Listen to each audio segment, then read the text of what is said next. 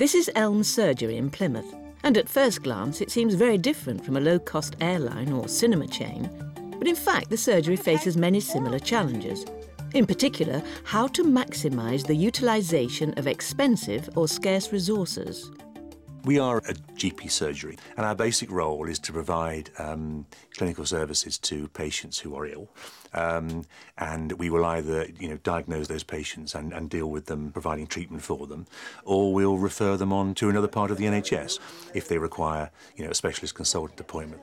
We're also managing a lot of patients who have a chronic disease, such as diabetes or coronary heart disease, and they're patients that require regular monitoring. As a GP at the practice, Dr. Tim Alexander juggles patient care with running a successful business. Day to day, my job is principally consultation with patients. Alongside that, I'm effectively a partner in a small business.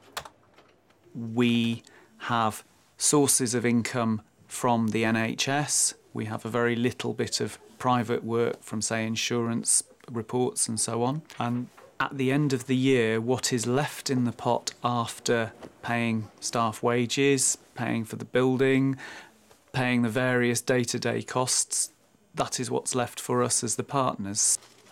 The partners are just one of the stakeholder groups that need to be satisfied to ensure the success of the surgery. There are four main stakeholders. The patients are, of course, one of those stakeholders, and they have a primary interest in the services that we deliver and the quality of those services that we deliver. The Primary Health Care Trust, which is effectively the NHS, so that they're clearly keen to ensure that we're meeting the necessary standards and delivering the services that the NHS wants us to provide.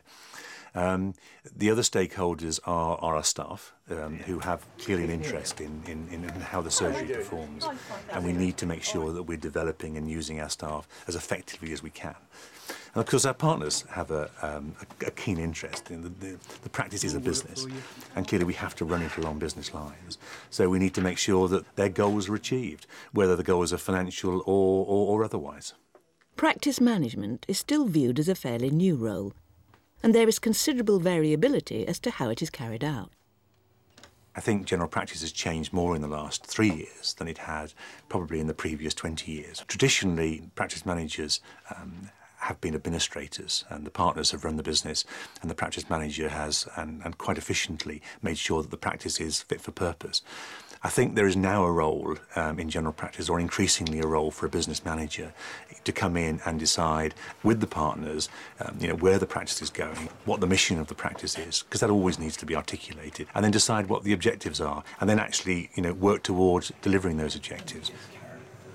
General practice is after all, a business, and core components and the stakeholders, are common to any business really, and therefore I think a business approach is absolutely vital. Okay for you, yeah. We probably have the nice position compared with most small businesses that our customer is not going to go away. We can lose patients to other practices because they're fed up with us, or because they wait too long to see us, or because they can't get an appointment. Equally, we can gain patients because we may gain a reputation as a good or caring practice, or as a set of doctors who will listen and try our best for them. We don't have unlimited resource, that there are not unlimited financial resources available within the NHS anywhere, but particularly here. So clearly what we have to do is we have to look after, a group of patients, which is roughly 6,000, so we have 6,000 patients.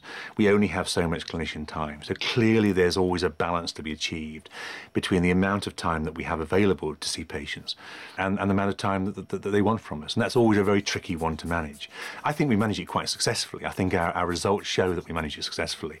And I think it's about understanding what the demand is really, and where that demand is coming from, and almost understand it before it really hits you, so that we're constantly, measuring how much clinician time we're using, what patients are seeing us for, so that we can channel patients really in the right direction.